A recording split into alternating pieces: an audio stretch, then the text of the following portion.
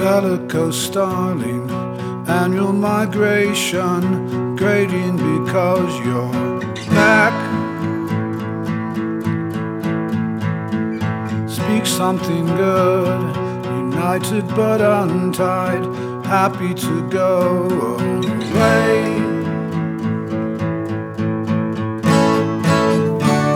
Which way to a star? At last an equator. Hello and welcome to episode 1726 of Effectively Wild, a baseball podcast from Fangraphs brought to you by our Patreon supporters. I'm Ben Lindbergh of The Ringer, joined by Meg Rowley of Fangraphs. Hello, Meg. Hello. You're trying to pick a time when what we say will not be immediately outdated during deadline week, which is almost impossible. Yeah. So no matter when we record, there will almost certainly be a trade that breaks right after we do, but we will get to it eventually, and we will just talk about what we can talk about, what we know so far. Later in this episode, we will be joined by Neil Payne of 538, who will help us break down the deadline, how to decide whether you should add or subtract. Neil has come up with a stat called the Doyle number that helps distill all of those complicated factors down into a single figure, which can kind of give you a guide, though, as we will discuss, there are many other factors that come into play. So we'll talk about that general framework and also some of the specific teams that are deciding whether to upgrade now or to set their sights on the long term. But we do have some trades, and an interesting trade to talk about. Michael Givens going to the Reds. No, not that one. I mean, that's kind of interesting for Reds fans, I guess. But the really interesting one, which is done as we record here on Wednesday afternoon, is a 1-for-1 between Miami and Oakland, with Starling Marte going to Oakland and Jesus Luzardo going back to Miami. And this is a fascinating trade. Love a 1-for-1.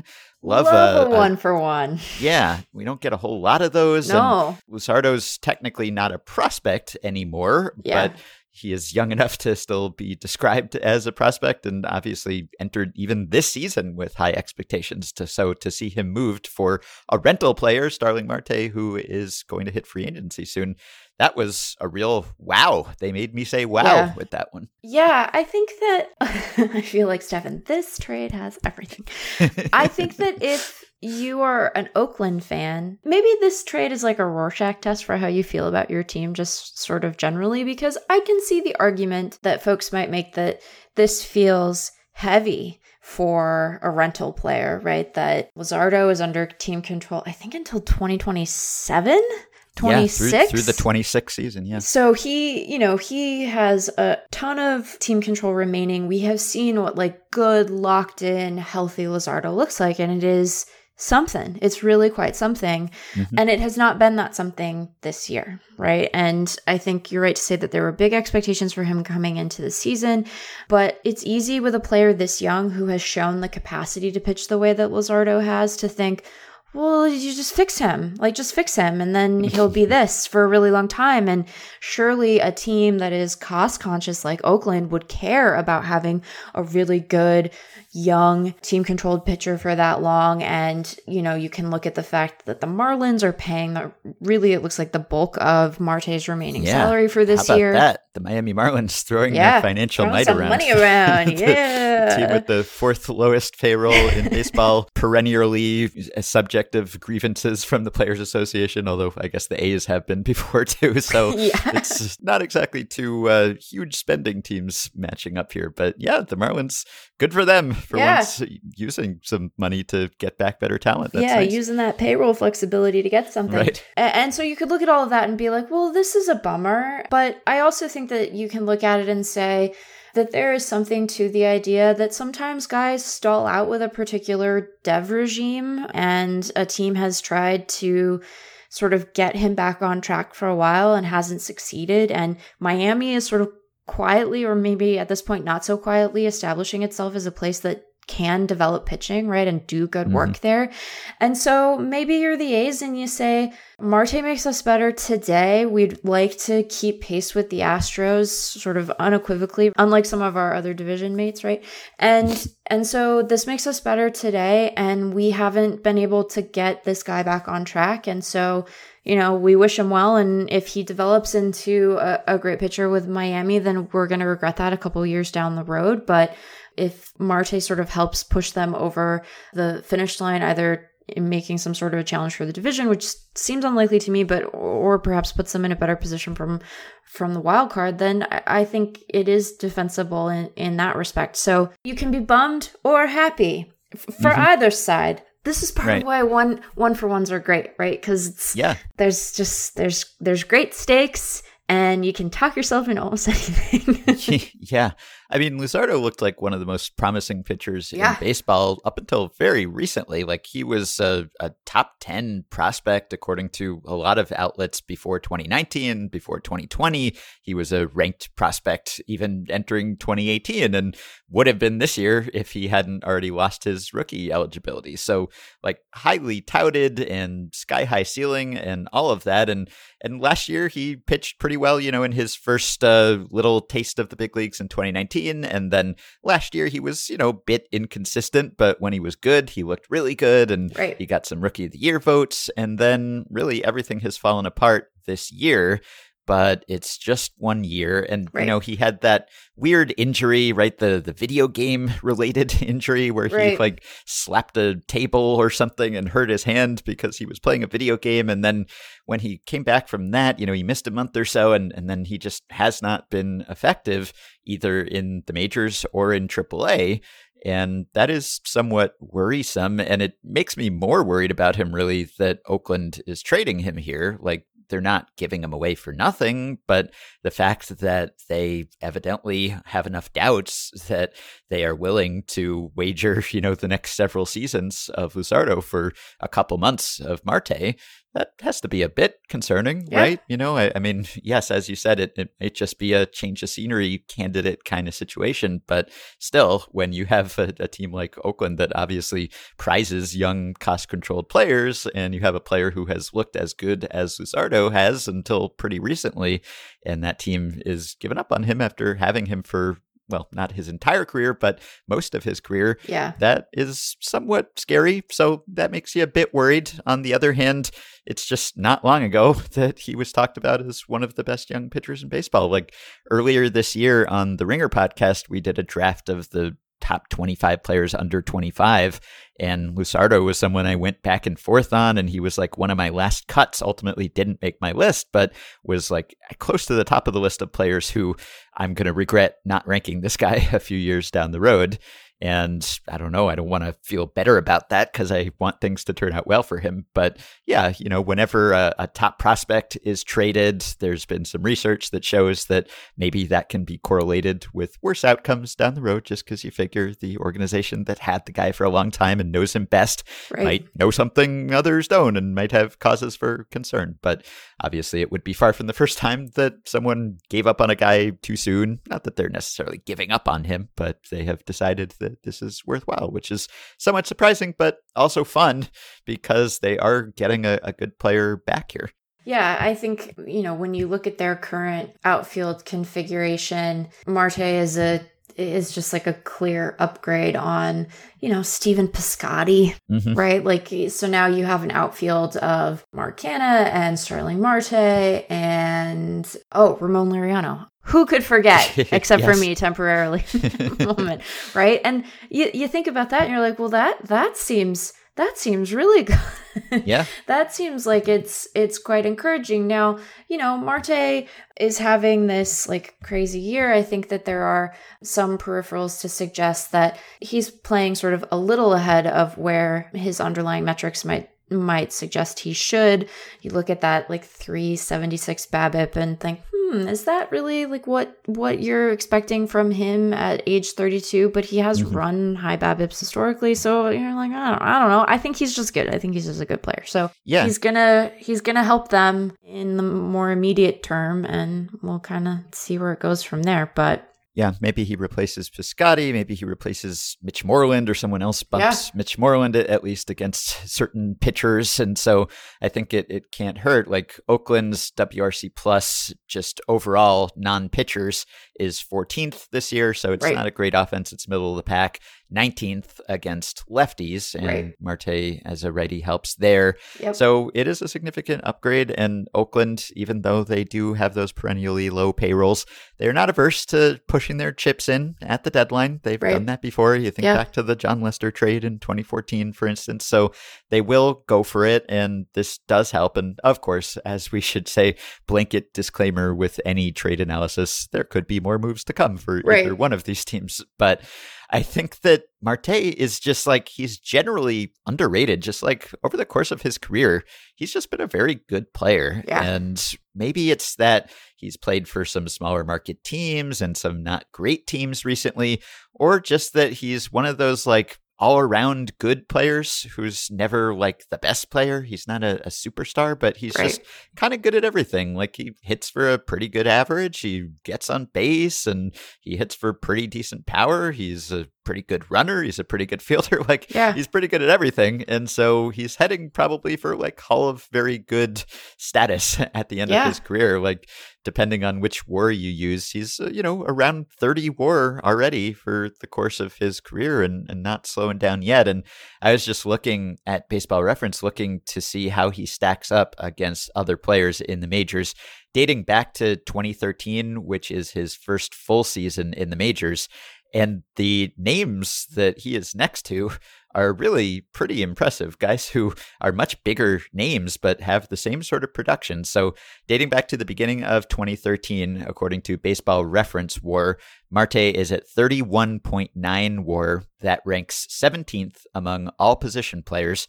And here are the guys like within a win of him in either direction: Kyle Seager, Nelson Cruz, Anthony Rendon, Bryce Harper, Robinson Cano, Justin Turner, Buster Posey. That's not counting framing at Baseball Reference, but Jose Ramirez. Like these Right. are big names. Like Yeah. according to Baseball Reference WAR, he has a higher WAR than Bryce Harper over a period during which they were both playing, which is really pretty impressive. So not flashy, really doesn't have a lot of black ink. Like he led the majors in games played in the pandemic season, and then he led the league in caught stealing twice earlier in his career. And that's his only black ink on his BREF page. And he made one All-Star team back in 2016. He won Gold Gloves in 2015 and 2016. So doesn't stand out, but really just dependably quite good. Right. I think you're right that if he had played for different teams, he would be someone who we talk about in that same group with much greater frequency. I think the Pittsburgh of it all does its work. And then, last year he started out in Arizona and had that great start and then kind of cooled after the trade to the Marlins. So even though they ended up being a playoff team, between his production sort of dipping a little bit and then their early exit, like it's not like last year we got like a great Marte like postseason moment really. But yeah, he's just a really good, solid player. And I think that he will add a good deal to that Oakland lineup. So I like it for them. I don't know. You always have to be careful not to hold on to the guys you can't fix for too long. But if Luzardo ends up being what Miami, I assume, thinks he will be, given what they gave up to get him, their sort of willingness to pay the salary here, that Marlins rotation is going to be fearsome, although without Yimi Garcia, who they traded as we started recording. Yeah, so the Astros are now getting Yimi Garcia, Yeah. it looks like. Yeah, so a couple things. So Marte, this is his second straight deadline being traded and his third time being traded since the start of last season. So a lot of teams want him. I guess that is the positive spin to put on this. But yeah, from the A's perspective, you can see why they would want to kind of go all in now, just because there's so much uncertainty surrounding that whole organization. Both contractually speaking, because they have a whole lot of guys entering arbitration or in line for raises in arbitration. And again, it's Oakland, so who knows what that does to their payroll or how many of those guys are sticking around. And of course, there is the ongoing uncertainty about where the A's will actually be playing going forward for much of Jesus Luzardo's career. So there's all of that, all of those unknowns. So yeah, go for it while you can. And then from the Marlins perspective, first of all, as you would say, perhaps a nice bit of business to turn Starling Marte into Jesus Luzardo, because they didn't give up a ton, really, it looks like now, to get Marte when they traded for him last year. And they turned him into something possibly, potentially special in Luzardo. So nice little flip there. And as you alluded to, like the young talent in that rotation and on that staff is really pretty impressive. So if you just look at 25 and under WAR by starting rotations this season at Fangraphs, Marlins have more than 7 WAR from starters that young, and that is more than double the next best team. And that's guys like Trevor Rogers, Pablo Lopez, Sandy Alcantara, Braxton Garrett. That doesn't count Sixto Sanchez, who's been hurt and missed the whole season, or Eliezer Hernandez, who's 26, or Zach Thompson, who's 27. So the whole team's average pitcher age of 27.6 is the lowest in the National League. And that's after trading Zach Gallen for Jazz Chisholm, right? So they've just really been minting many pitchers lately. And their non-pitcher WRC Plus is 21st this year, and Marte has been their best hitter. So they're really sort of lopsided, and they need offense. And so this might not be the last time that they add a pitcher and then move him elsewhere. There could be another Zach Gallen style trade in their future where they try to even things out a little bit. Yeah, and that doesn't even count like Max Meyer, who hasn't debuted for them yet, but who came into the season ranked, I think, 25th overall for us on the preseason top 100. And I should say, I think I said he won't be in the rotation, but Yimi Garcia is a reliever, so it would make sense that he not be in the rotation. True. But I meant staff. So just in case people are like, oh, Meg, you moron, I'm shush. So yeah, they are kind of lopsided, and it does seem like in addition to acquiring pitchers and then helping to fix them as they did here, that they also view it as a strength from which to trade given the sort of depth that they have. So it will be interesting to see what they choose to do there. I mean, they turned Yimi Garcia into Brian De La Cruz, who's an outfielder. So it does seem like it is going to be both a reserve of strength and a reserve from which to trade. But Marlins making some moves, Marlins. And like, what good is Starling Marte to them in this particular year? I would argue no good at all. I mean, like, it is very nice to be able to see good hitting even on a bad baseball team. But while the NL East may have some shakeups yet to be had, I don't think that any of them involve the Marlins, who are currently 10 games back, moving all the way up into first place. Right. So. Yeah, but as we've discussed multiple times this season, not a bad team, bad record, but not bad run differential. And in fact, they are back into positive territory now. They have outscored their opponents by 5 runs entering Wednesday's games. That puts them ahead of the Mets, ahead of the Phillies, ahead of the Nationals in run differential, but certainly not in the standings. So they are still sort of, as we speak, on track for one of the worst records ever by a team with a positive run differential. And maybe trading Marte makes it less likely that they end up with a positive run differential this season. But still, they are less far away than one would suppose, just based on the fact that they have a 44-57 record, and they're going to be well out of the playoffs. They have underplayed their base runs record by 9 wins, which is more than any other team this season. So it's not hard to imagine, another trade in the next couple of days here or over the offseason to rob the depth to shore up the weakness of offense. And who knows, heading into next spring, it's possible that you might see the Marlins at the very least as a sleeper, if not a strong wildcard contender. Yeah, I think that while their farm system is not quite as highly regarded, just because of graduations at this point, as it was going into last year, like, it's middle of the pack. There's still some reinforcements to be had there. We talked about Meyer, and they just have so little. They have so little money committed.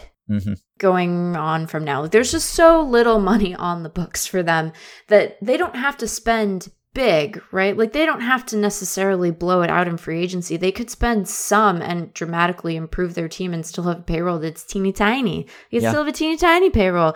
They should decide to just like be a good baseball team. And if that results in a bigger payroll, then okay, fine. But they're, next year, Well, Anthony Bass is due $3 million, Ben. And then there's a $7 million mutual option for Adam Duvall, which at some point, do you think they're going to stop doing mutual options, which are just like not a thing? They're like a useless thing. Yeah. They're such a weird, useless thing. So there's that. And then Rojas has a vesting option. And all of this assumes that none of these guys get traded or what have you. But like, there's just very little money committed here. Everything beyond that is ARB and pre-ARB guys. So I think that they were kind of a little interesting coming into this year just because of some of the young talent, which was exciting to see. And we wanted to see what we were going to get in Chisholm and like how that bat was going to develop and adapt to the majors.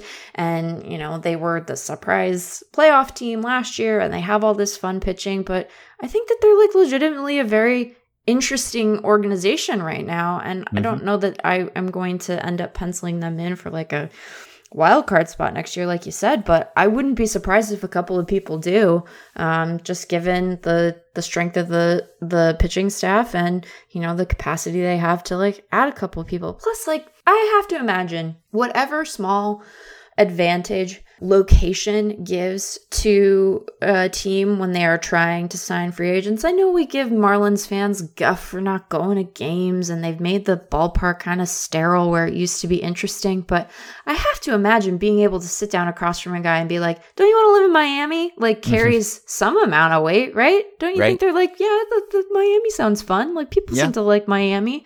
Might need a seawall soon, but like as it currently stands, like, yeah, let's go check out Miami. So I don't know. Yeah. I'm excited. I'm excited to be excited about the Marlins. Put it that way. Yeah, me too. Where won't need a seawall soon? Oakland will need a seawall soon too. So, it's, but yeah, Jesus Luzardo is another guy. Obviously, he was born in Peru, but he went to high school in the Miami area in Parkland. So that's sort of a semi-homecoming for him too. And yeah, hopefully the Marlins can keep him healthy. It's not just his video game injury this year. It's Tommy John surgery in his past and shoulder strain. So there's sort of an extensive checkered health record there. But hopefully the Marlins can help him out. And they just have so much pitching depth that, suddenly quite an interesting team. Kim Ng has a lot to work with there. So it'll be fun to see what she does with it. And it looks like that they are, as one would expect, getting a hitter back from the Astros for Yimi Garcia, AAA outfielder Brian De La Cruz. De La Cruz. Yeah. So just before we go here, at some point, probably before our next podcast, it seems likely that Max Scherzer will be traded. And just to lay a little groundwork for that, just because it's an interesting situation and kind of a complicated one that we can break down at greater length if and when that actually happens. But it seems to me that the old cliche about how you can never have enough pitching applies even more than usual in 2021 when you have more injuries than ever. You have tighter restrictions on workloads and usage, teams even reluctant to use relievers on like back-to-back-to-back days anymore. And you also have concerns about pitchers breaking down or running out of steam just post short season in 2020, post sticky stuff, and any concerns about pitchers gripping the ball harder and having more fatigue. So really, everyone wants to stockpile pitching, and that's why you might see a lot of premium placed on just, generic relievers or back-end starters. And you also have Max Scherzer, who is neither one of those things. He is still a front of the rotation star. And, it's pretty impressive that at age 37 and in the last year of his long-term free agent deal, he is still like the most coveted arm on the market, at least in terms of 2021 performance. And really, like we were talking briefly last time about Steven Strasburg and the inauspicious start to his long-term extension with the Nationals. But Scherzer's deal, regardless of how he ends the season or where he ends the season, will go down as one of the best long-term free agent signings ever, really. Ever. I mean, signing with the Nationals prior to the 2015 season, was it, that he signed a 7-year deal that I guess was called a $210 million deal, but there were all sorts of interesting circumstances and deferrals that made the real value of that probably less than that. And even if they had paid him more than that, he would have been worth every cent because he has just been fantastic. He's been exactly what they wanted. He's been durable. He's been an ace the entire time. He's up over 1,200 innings over that span and close to 40 WAR. Could be at 40 wins above replacement by the end of the season. I mean, deals don't get much better than that, especially long-term pitcher deals. Like, I'm trying to think of any comps that worked out better. Like, I guess, Mike Messina, his signing with the Yankees, that worked out very well too, but there just are not many in that territory. So the fact that Max Scherzer at age 37 and in the last year of that deal is not like, well, he was worth it, but he hasn't been good for the last couple of years. No, he is, maybe not as good as ever, but still one of the best pitchers in the league at an advanced age. And so kudos to him and to the Nationals for that investment, because it sure paid off. And, also they won a World Series, which that's nice too. Yeah, I it's like, I think that our analysis of free agent signings has gotten, I don't want to say more sophisticated. That's judgy in a way that I don't mean, but I think that we're a bit more holistic in sort of how we think about free agent signings than we were in like Sabre 1.0 land. And I think we have a better understanding of the win curve and kind of when teams want to sort of need to pay a premium to move up that curve and when it's worth it to them. But if you do just like a straight dollars per WAR calculus and assume like assume that a win on the open market for the whole length of Scherzer's deal with Washington was like $8 million. Like, he's cleared his contract by almost $100 million in terms of the surplus value he's created. Like, it's just been a monumentally good signing for them. Yeah, I don't know.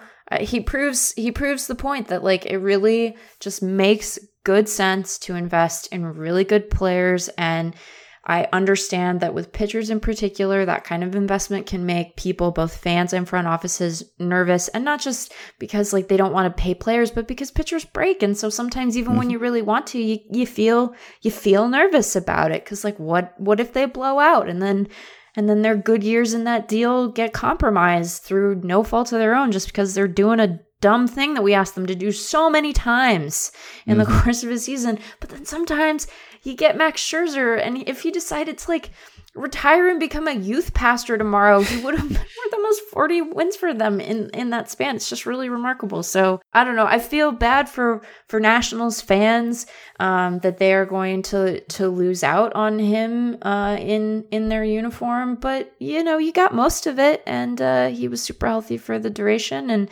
should help your club get better in the long term, even by his lack of presence. So I don't know. It's so fun. The Scherzer thing is so funny because if you had asked me a week ago, do you think Max Scherzer is going to move at the deadline? I would have said no.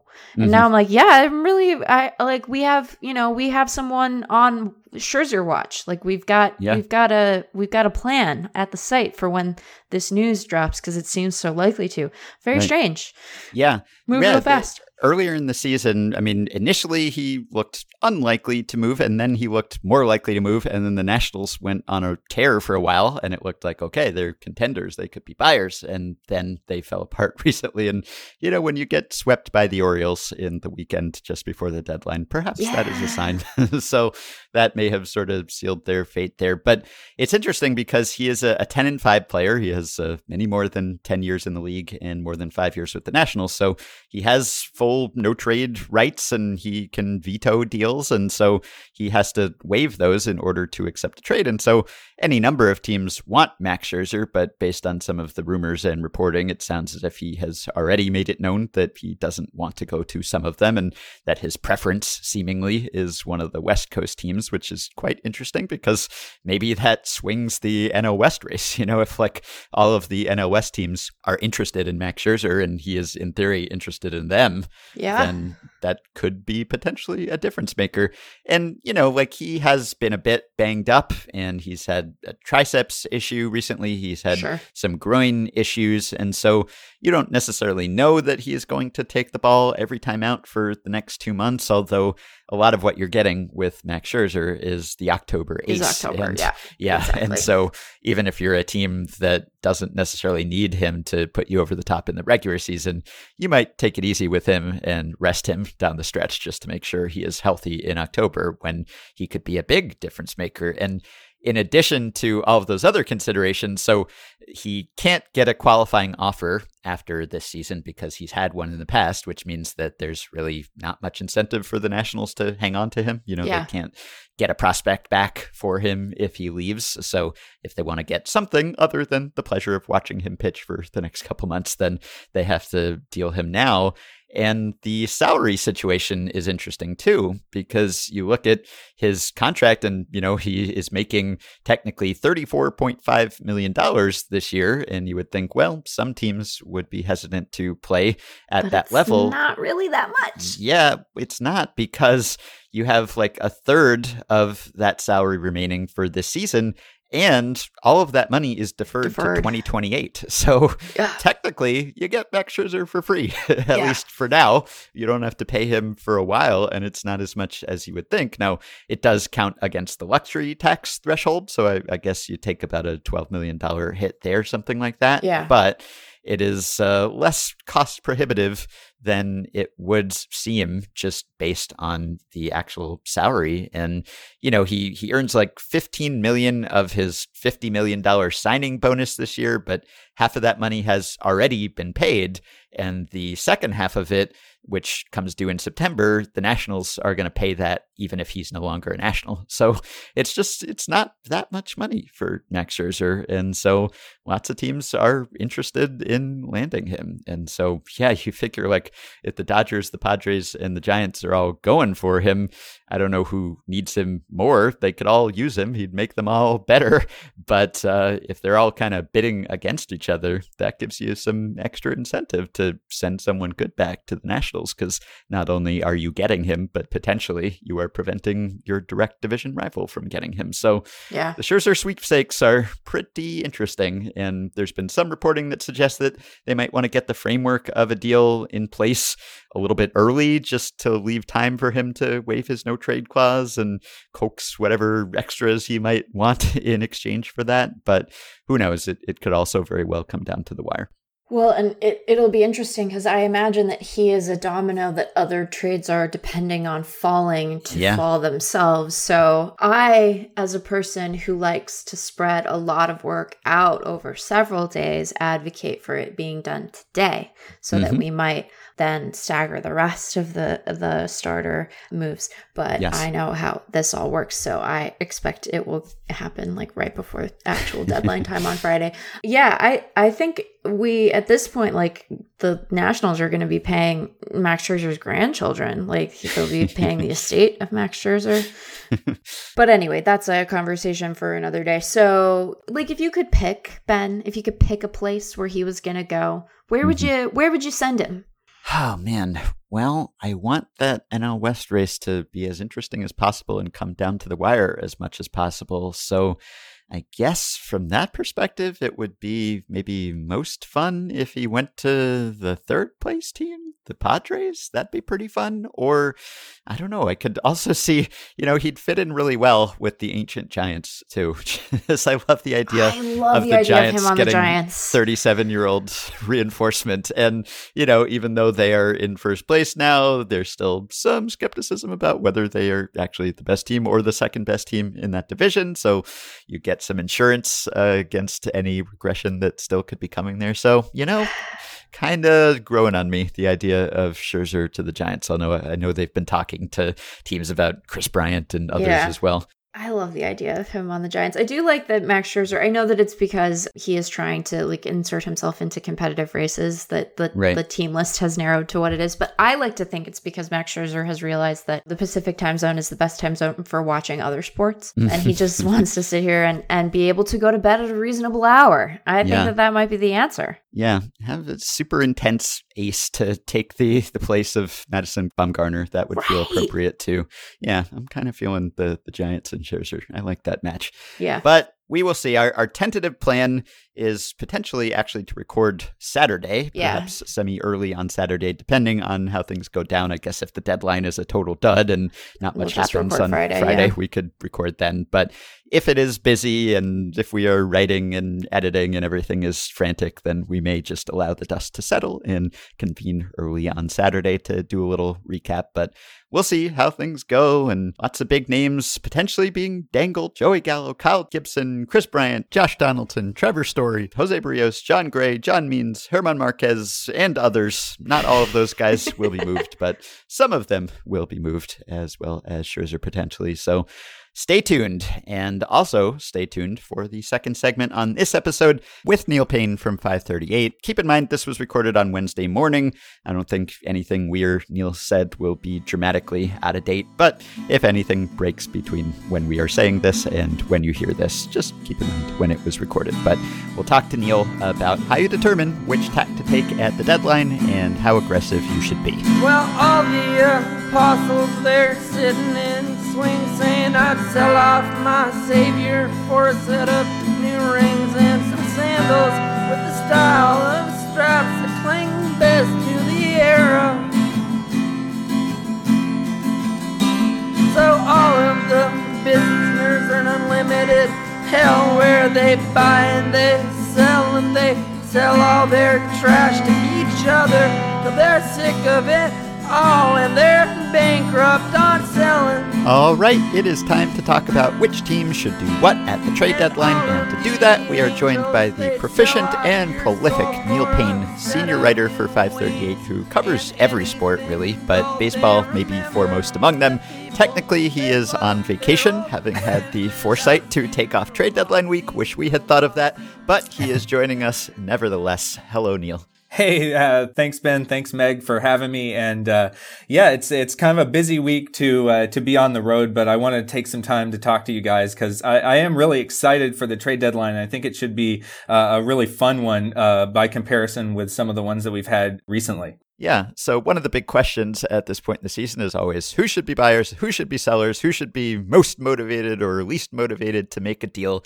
And that can be sort of a subjective question, and there are all sorts of factors that come into play. But you work for 538, so you have a number for that. And there is a formula and a stat that I believe you and Nate Silver introduced back in 2015 called the Doyle number, which is intended to tell us who should be buyers and who should be sellers and how aggressive they should be. So tell us a little bit about the Doyle number. And this is a Fangraphs podcast, so feel free to get as deep into the weeds as you would like.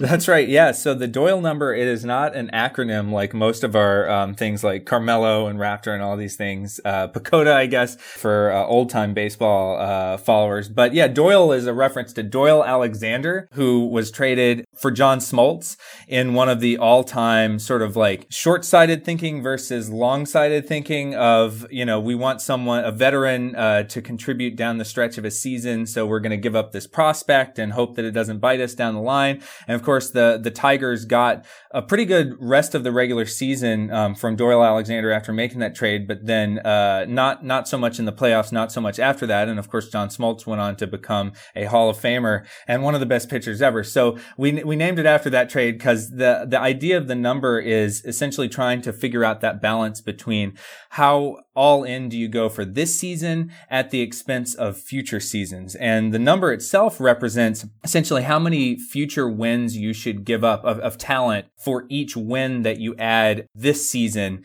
to your talent base. So a number of 1 would mean that you are kind of indifferent. You could give up talent in the future to acquire something this season, or you could be a seller and acquire things for the future at the expense of this season. But if you are above 1, that means that you should think about putting a premium on this year and not necessarily thinking about an equal trade in terms of like total WAR received in versus out, but put a lot of emphasis on this year because you're in a good position to try to make a run at the World Series. And then as you approach a Doyle number of 0 or even under 1, that means that you should actually put more of a premium premium on future wins and prospects, and that means selling if you can this season. And one of the interesting things that came out of our research was this idea, for the longest time, there was the idea that the teams that should be most focused on buying at the deadline should be teams that are really on the brink of making the playoffs and, trying to look for that one player that puts you over the top and gets you in. And then, the playoffs being the crapshoot that they are, you kind of take your chances once you get in. And one of the counterintuitive things that came out of our research was that's actually not true. The teams with the highest Doyle numbers, so for instance, this season are the Dodgers and the Astros, and then followed by the White Sox and the Rays and the Brewers and the Red Sox and the Giants. So you have teams that we think of as being like the top contenders, and maybe don't need that much to kind of put them over the top. Certainly not to make the playoffs. The Dodgers have almost a 100% chance of making the playoffs, as is the case with a lot of those teams that I just mentioned. They're not looking for that extra piece to push them over the top to get into the playoffs, but we found that really baseball being the way it is, that there is essentially no diminishing returns to talent added to your roster, the relationship between talent added to your roster and your World Series probability, because again, it is kind of a crapshoot and it is random, but the benefit of adding talent to a team, say you're a 95 win talent team and you have the chance to add 5 wins. That's a little bit unrealistic for most trade deadlines, but say you could add yourself 5 extra wins.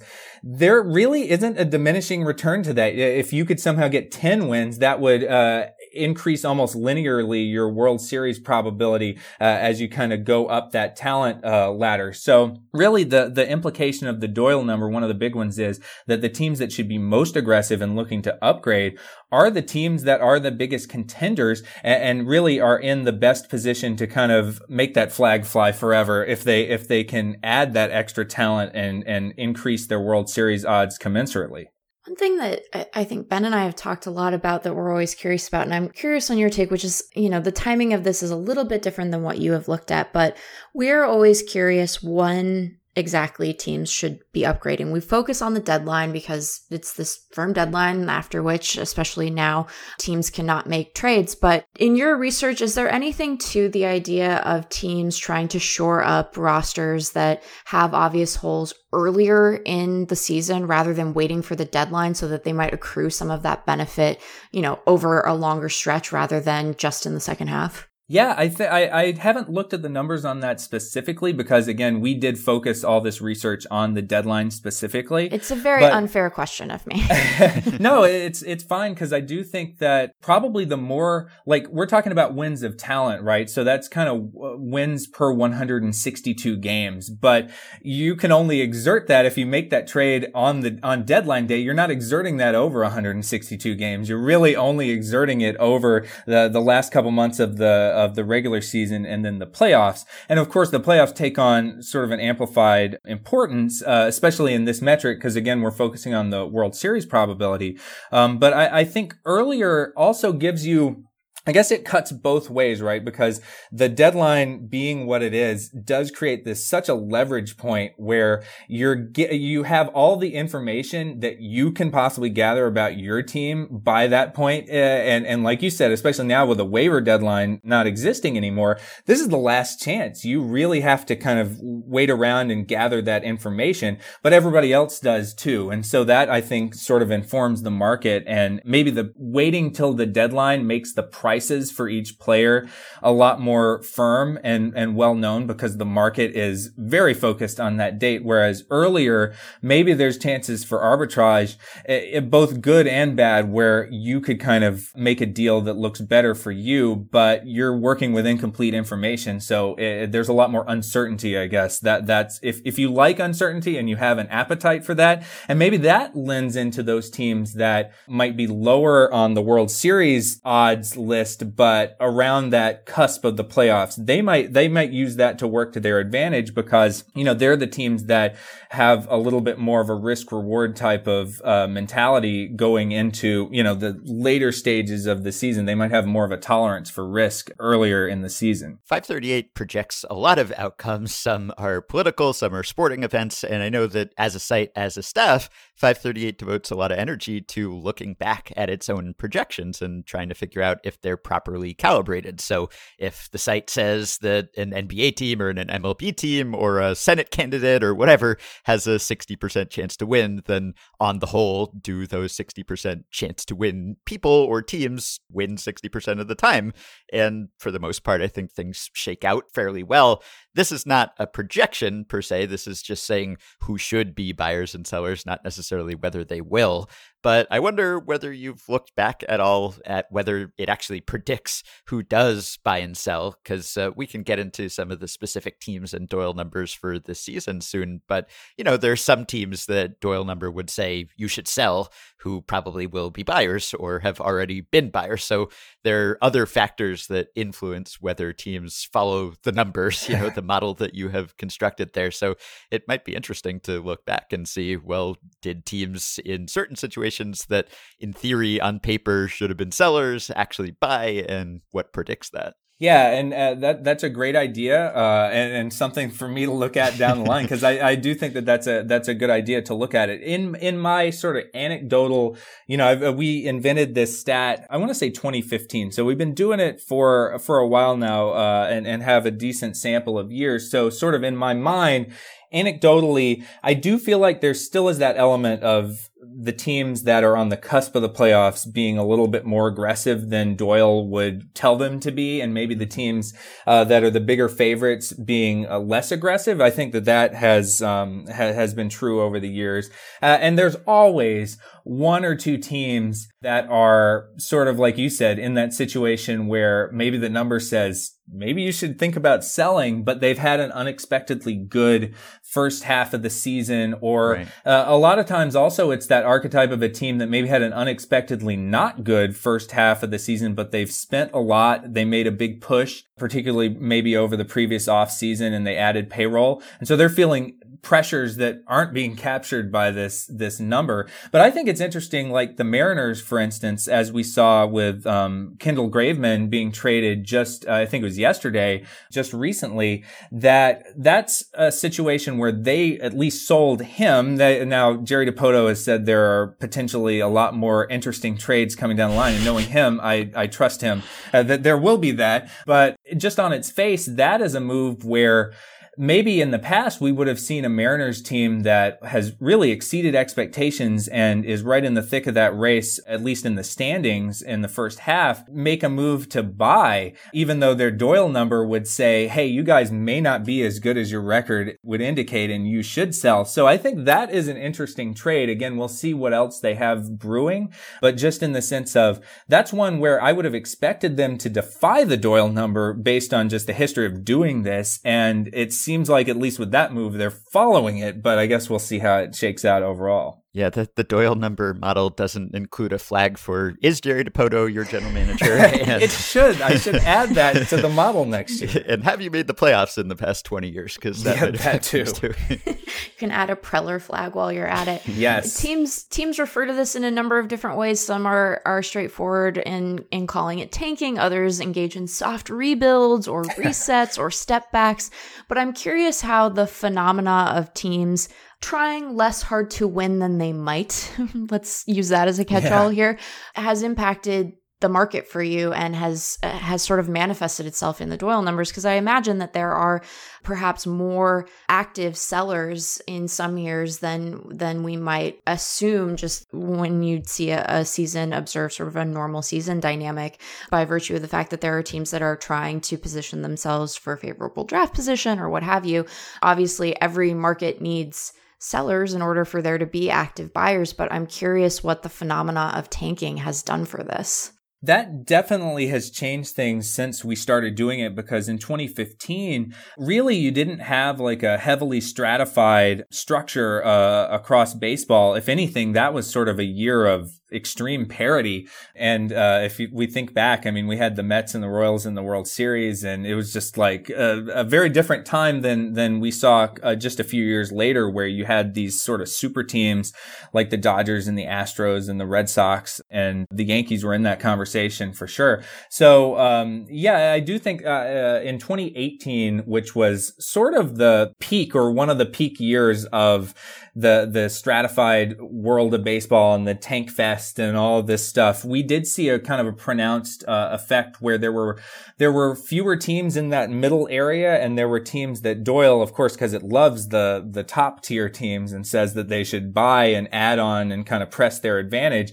You saw teams with really unusually high Doyle numbers, like a number over 2. Usually you would see only maybe like one team have that, or be in that neighborhood, and that would be the top team by the Doyle number.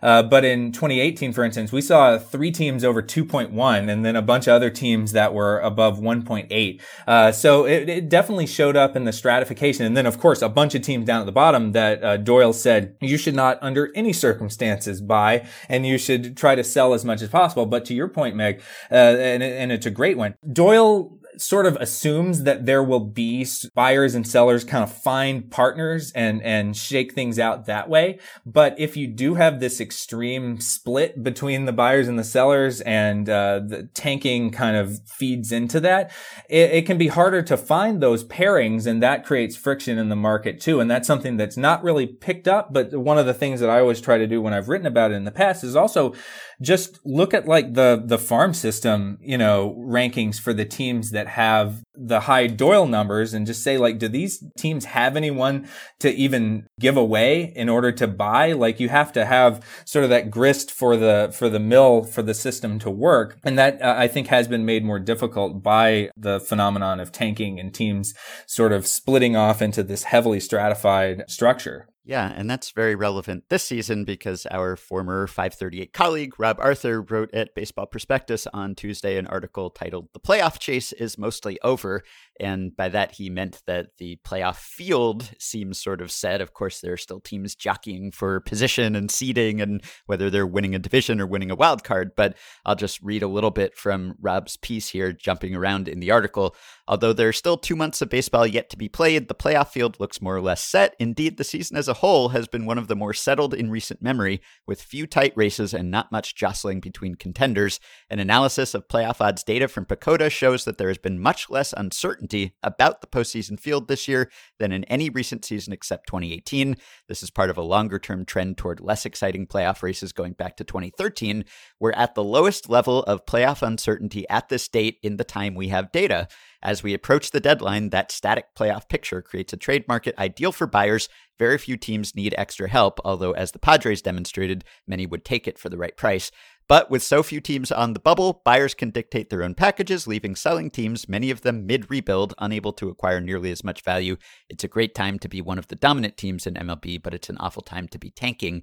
And that lack of teams on the bubble that Rob picked up on also shows up in the Doyle numbers for this season, and we will make accessible a spreadsheet that you've sent to us. We'll link on the show page to the Doyle numbers for all of the teams this season and some of the underlying calculations that go into it. But it looks like there's also a lack of teams in that middle ground here. So compared to past deadlines, how does the overall Doyle number picture shake out? Yeah, you're totally right. And Rob makes a great point about that the playoff race is being settled. That has a huge impact on the Doyle number. So right now there are 9 teams that have a Doyle number over 1, which means that's kind of your group of buyers, at least by the numbers. But the lowest of those teams, the Mets, have a Doyle of 1.3. So usually in most years, you see teams that are like at like 1.01 or something, 1.1 or 1.2 in that range. And those are teams that still,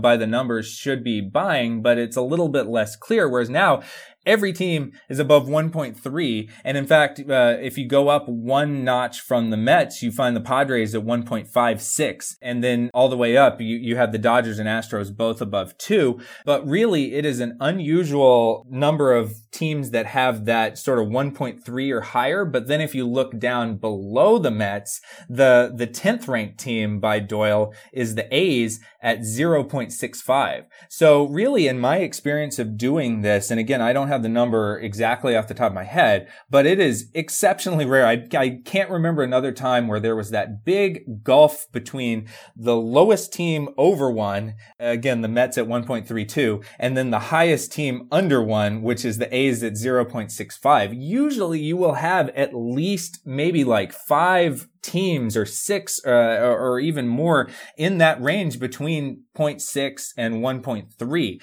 And that stands especially in stark contrast to last year, because last year's trade deadline was one of the weirdest ever as well, in maybe the opposite direction, since it was the shortened season and it happened at a different date, and you had just so many more teams. The expanded playoffs also fed into this. So many more teams that were in that gray area between buyer and seller. So last year we had an abnormal number of teams in that range between like 0.6 and 1.3. This year we have no teams in that range, or I guess technically we have one. It's the A's, and they're at 0.65. So really, it's this huge gulf between buyers and sellers, and I think that directly comes from what Rob wrote about, which is that a lot of the playoff races are basically settled. We know who most of these teams are going to be, and for the teams where there is uncertainty. So for instance, we don't know who's necessarily going to win the NL East right now. You know, the Mets have probably the best odds, but they're still, you know, the Braves and the Phillies, and I guess maybe the Nationals, although they seem to be sort of falling out of that and accepting the reality of their situation. But even in that case where it's like, okay, this is a good playoff race, but it's totally a race for the division. There's almost no chance that the wild cards in the NL come from anywhere but the NL West. And so really you see that plays into, since this is based on World Series odds, and not just about, do I technically make the wild card game, but it's really about, no, you have to not just do that, but you have to go deep into the playoffs. And we're calculating off of that even the races where there is a little intrigue, those are sort of like trying to figure out, okay, well, I'm going to win this division. And then it's that or bust, basically. And so, yeah, I think that all of that is playing into this. Again, it's another kind of stratified type of market. And I do think that makes things easier for trading, though, in the sense that you don't have those teams that are on the fence and sort of thinking about things and not sure and sort of holding up the market. Whereas now it's like, well, we know who the buyers are and we know who the sellers are with almost no exceptions. And so it's just like, let's get down to brass tacks and start trying to make deals. We can do this earlier because there is certainty about which teams fit into each category. Yeah, the teams with the highest sub-1 Doyle numbers are either in the running for the NL East division title or for basically the second AL wildcard slot. So A's, Yankees, Braves, Phillies, Blue Jays, Mariners. Those are the 6 teams there at the top in the quote-unquote sellers camp, according to Doyle number, although many of them will probably be buyers. But you sort of anticipated my next question there, which was whether these stratified standings and the clarity of the playoff picture makes it more or less likely for moves to be made. As you said, I guess there are fewer teams maybe waiting to July 30th in this case to say, where are we and do we have a realistic shot? On the other hand, as you mentioned earlier, it seems like those teams that are kind of on the bubble maybe historically have been the ones that have been most active, or at least more active than their Doyle number would dictate. So I guess if you are the Dodgers or the Astros or someone, and the Astros have already made a trade and the Dodgers have been shorthanded a lot of the year despite their solid place in the standings, though they're not running away with the NL West as they were figured to. But I wonder whether the fact that those teams are at the top and say we can count on being in the playoffs, and as you said, maybe they should still upgrade, but maybe might not be quite as motivated as the team that feels like it's fighting for its playoff life. So I wonder how those two things kind of produce either an active or slow deadline.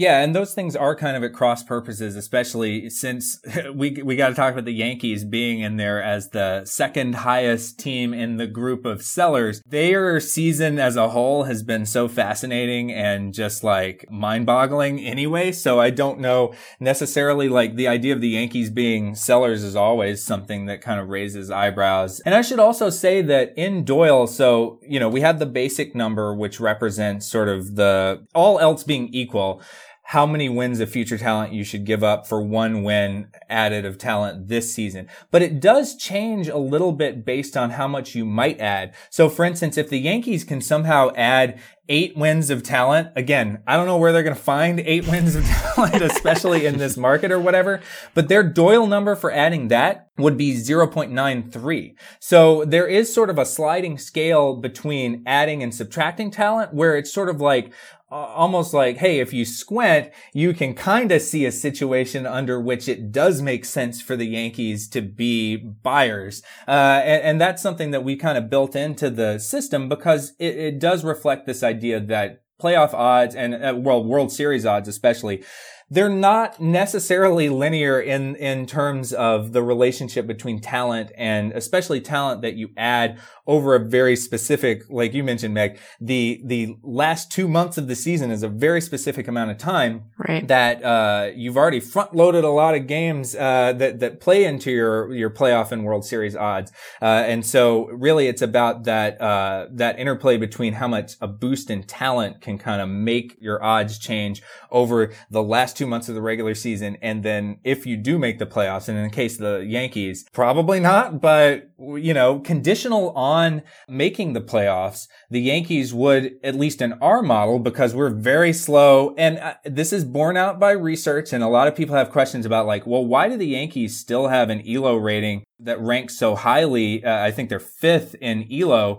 when we've seen a lot of evidence that this team is, you know, they might be okay, but they're certainly not, you know, as good as projected going into the season. And it's because it takes a large sample of baseball games to know about the true quality of a team. And even at this point in the season, we've adjusted the Yankees downward, but maybe not as downward as a lot of Yankee fans or Yankee haters would from watching this team play day in and day out. But that's another case where it's like conditional on making the playoffs and getting into the wildcard game, and especially getting into the division series. Maybe the Yankees look scary, especially if they do add someone, you know, maybe not 8 WAR worth of talent, but if they add someone. So I think that also plays into it as well. And you have some teams in that grouping that, the same could be said about the A's and the Braves, even though they lost Acuna, you know, they still seem to be making a push, and maybe rightly so, given the fact that the Mets haven't run away with that division. And then the Phillies are desperate to make the playoffs. So you have a lot of teams in that group that maybe conditional on making the playoffs, they could be scary and they could kind of justify adding something, even though their basic Doyle number says you probably shouldn't do this. This is going to be futile and not end well for you. But those are the teams that are in that kind of playoff cusp, but they maybe have the talent, if they do make the playoffs, to maybe be scarier than their Doyle number is giving them credit for. Maybe now we can talk about some of the teams that are sort of on that high list from a buyer perspective, the ones that the Doyle number says should be active in the market, and also what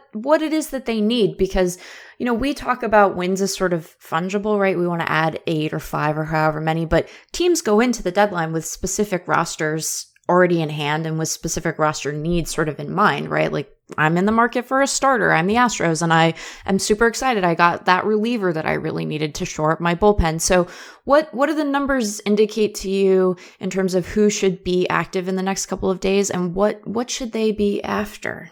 Well, yeah, so the Astros, I think also with the Kendall Graveman deal, that kind of played into not only the idea that they should be buying and adding talent, even though they are very high in the playoff odds, but also where they should be adding it, because their bullpen has been, at least, can I talk about Baseball Reference WAR? I'm sorry to bring that up on this podcast. It's okay. but you know, I have kind of downloaded their numbers. I'll make it up to you guys later. I'll use Fangraphs next But anyway, they're below replacement so far this season in terms of their relief pitching WAR on the season. So you totally understand why that was an area of concern. And I think for the Dodgers too. I mean, they have some other holes, but I think relief pitching has been sort of an issue for them this season as well. And so, who doesn't need relief pitching as we go toward the trade deadline? So I think that that's kind of a common area of upgrade that you can kind of look at for teams. For the White Sox, they are still kind of struggling from just a depth outfield perspective after some of the injuries that they suffered earlier in the season. And they've been great despite that. But, that might be something to kick the tires on.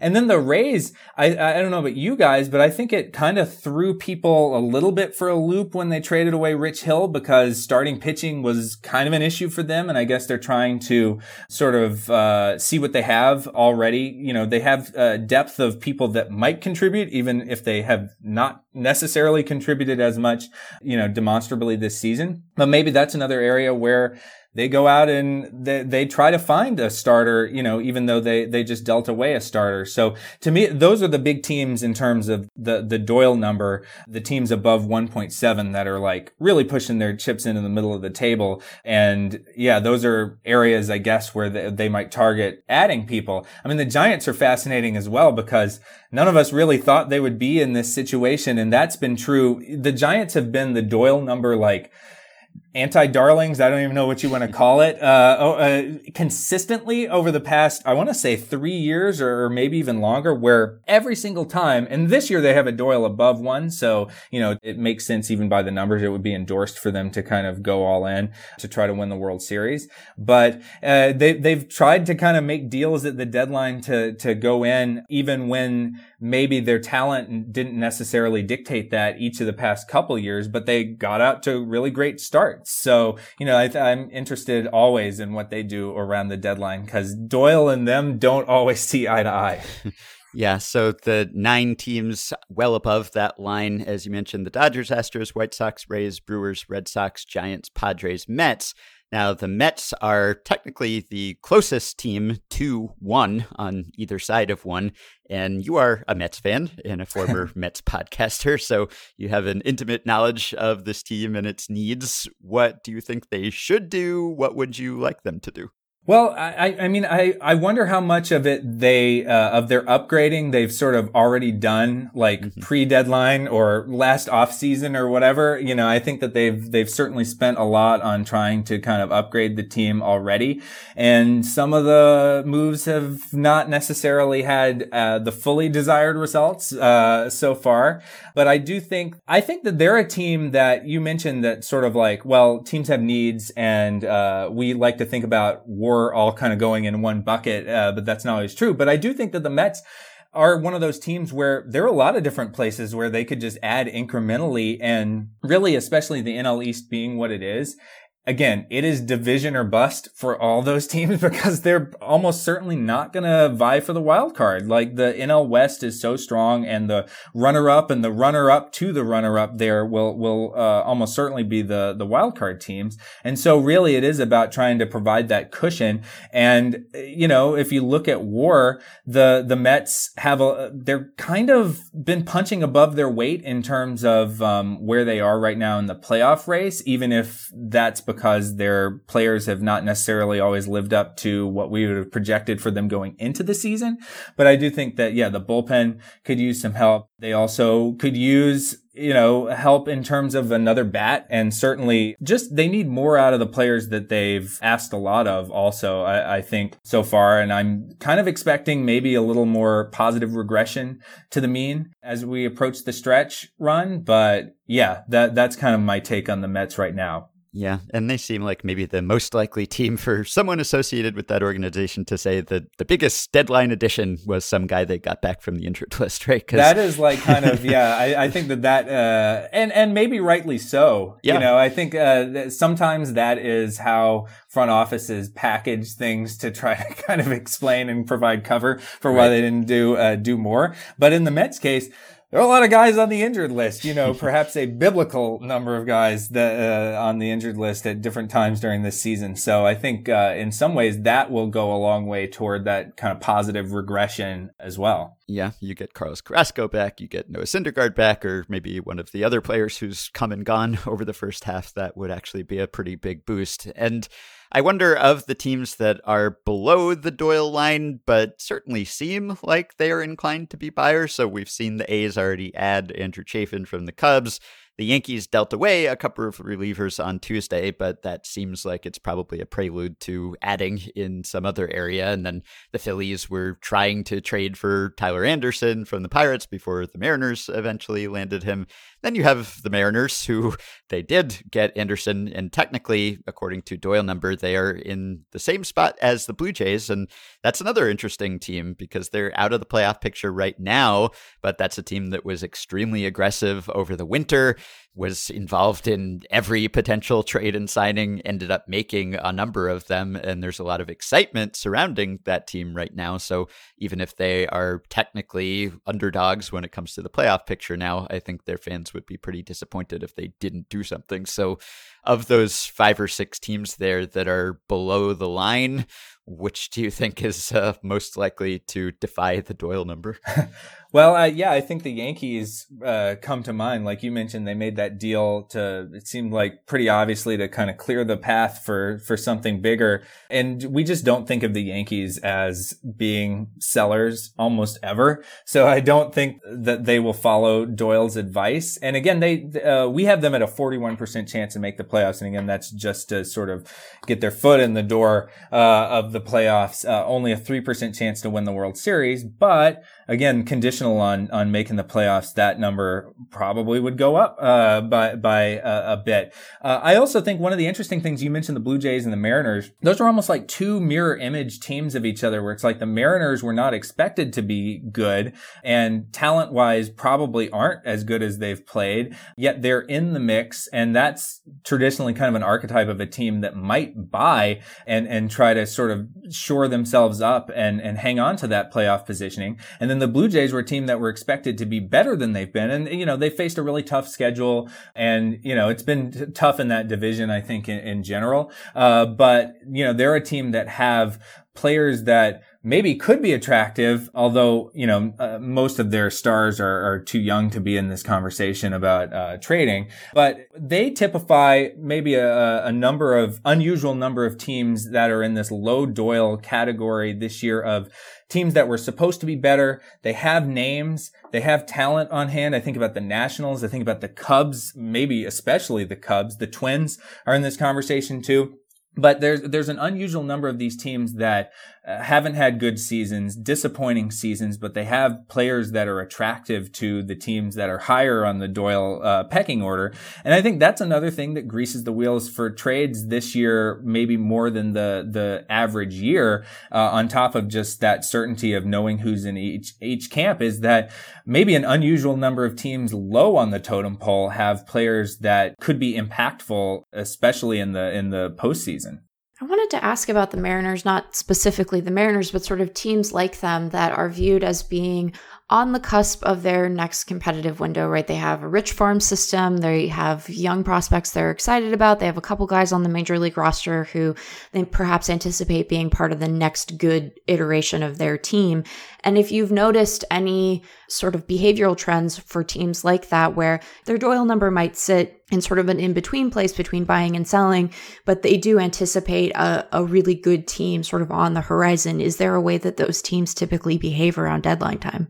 I think that that's an example of a team that has sort of changed more toward the future looking approach than the let's go in this season type of approach than maybe when we started doing this. Because I think as teams get, frankly, a little more rational and more realistic about their chances in a given season, they're going to sort of say like, hey, we're doing wildly better than expected this season in Seattle, but how much of that is going to, fall off as we go down the stretch of the season? How much damage can we really realistically do even if we got into the playoffs?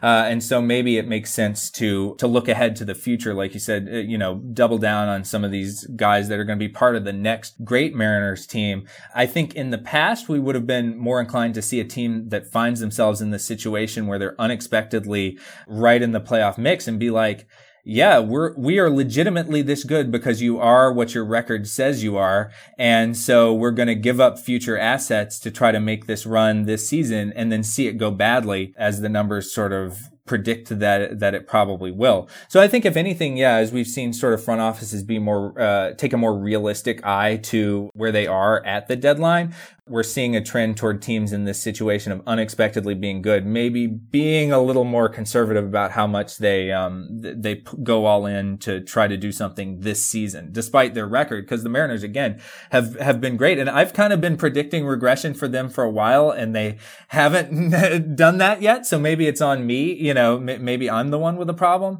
But I don't think I'm alone among you guys and the various sabermetric folks out there. Well, we will let you get back to your vacation. Although while we have you, I just wanted to thank you in person for the research that you did about true talent in baseball and in various other sports, which you mentioned earlier on this episode. But I've probably linked to your research on that and cited it on this podcast more than just about anything else. So if you've noticed an unusual number of hits going to your 2014 article about the Diamondbacks' slow start and what it says, I know that article. Yes. I have linked to that article as well. It's very handy to point out this is how long you need to tell what true talent is of a baseball team and how that compares to the NFL and the NBA. It's very handy to have that research. So now that we have the man himself on the show, just wanted to shout that out. And of course, all of Neil's other excellent work at 538. He has an ongoing series called The Hall of Good, where he highlights some players who are not Hall of Famers, but deserve to be saluted for some reason or another. He just inducted Hideo Nomo into that class this week. And of course, he has Olympics coverage up and Olympics medal projections and some recent-ish trade deadline writing. July 16th, this trade deadline could break up the Cubs' almost dynasty. And you took a look at which teams should be buyers and sellers in late June, although the playoff picture has changed since then. But as noted, we will link to the spreadsheet where you can find all the Doyle numbers. And you can find Neil on Twitter at Neil_Payne. You can hear him on 538 Sports Podcast, Hot Takedown, every week, and find his writing at 538.com. And now you can just sit back and enjoy the deadline without having to blog about it. So that sounds nice. Well, thank you both for having me. It was a joy to talk to you both. Obviously, big fans of the work that you guys do and of Fangraphs in general. And like I said, next time I'll use Fangraphs WAR instead of Baseball Reference. I try to keep it balanced. It's like trying to choose, which of your children is your favorite. I can't make that choice. I love both sites and try to kind of keep them. And I used to do the Jeff Bagwell WAR, which was the averaging of the two together, which was the joint estimate featuring Fangraphs and Baseball Reference aggregate equally leveling lists or something like that. So that, by the way, is a total coincidence that came out to spell Jeff Bagwell. Well, we have nothing but affection for the folks over at BREF and NBP for that matter. So I will never begrudge you using other sites' stuff, though I do prefer mine, obviously. Well, thanks again. Well, since Meg and I talked about the trade talks surrounding Max Scherzer and the Nationals at the start of this episode, there's been some news not about trades, but about COVID cases. The Nationals have an outbreak on their hands, 12 total positive cases, including Trey Turner. There are 4 players and 8 staff members. Apparently 11 of the 12 have been vaccinated, and it sounds as if no one is seriously symptomatic, which is good. But obviously the Nationals have more on their minds right now than trading Max Scherzer or anyone else, though I'm sure they're still working on that. So we don't know how that could complicate the trade talks. We do know that the Nationals-Phillies game on Wednesday has been postponed. As I mentioned, we'll be back with one more episode later this week to wrap up all of the trades that happened between now and the deadline, but please continue to check Fangraphs in the intervening period. All of the trades will be blogged about. There will also be live streams on Twitch on Thursday and Friday throughout most of the day, so just check the homepage to find all of that coverage, and we will be back to break it all down before the end of the week. In the meantime, you can also support Effectively Wild on Patreon by going to patreon.com/effectivelywild. The following 5 listeners have already signed up and pledged some small monthly amount to help keep the podcast going and get themselves access to some perks. Regina Hogel, Aaron Danielson, Joe Morelli, Michael Henk, and Allison. Thanks to all of you. You can rate, review, and subscribe to Effectively Wild on iTunes and Spotify and other podcast platforms. You can join our Facebook group at facebook.com/group/effectivelywild, where a lot of our listeners will be discussing and debating trades throughout all hours of the day day and night. Please keep your questions and comments for me and Meg coming via email at podcast@fangraphs.com or via the Patreon messaging system if you are a supporter. Thanks to Dylan Higgins for his editing assistance, and we will be back to talk to you soon. Enjoy the trade deadline. Come and buy, come and see, come and buy. I can sell you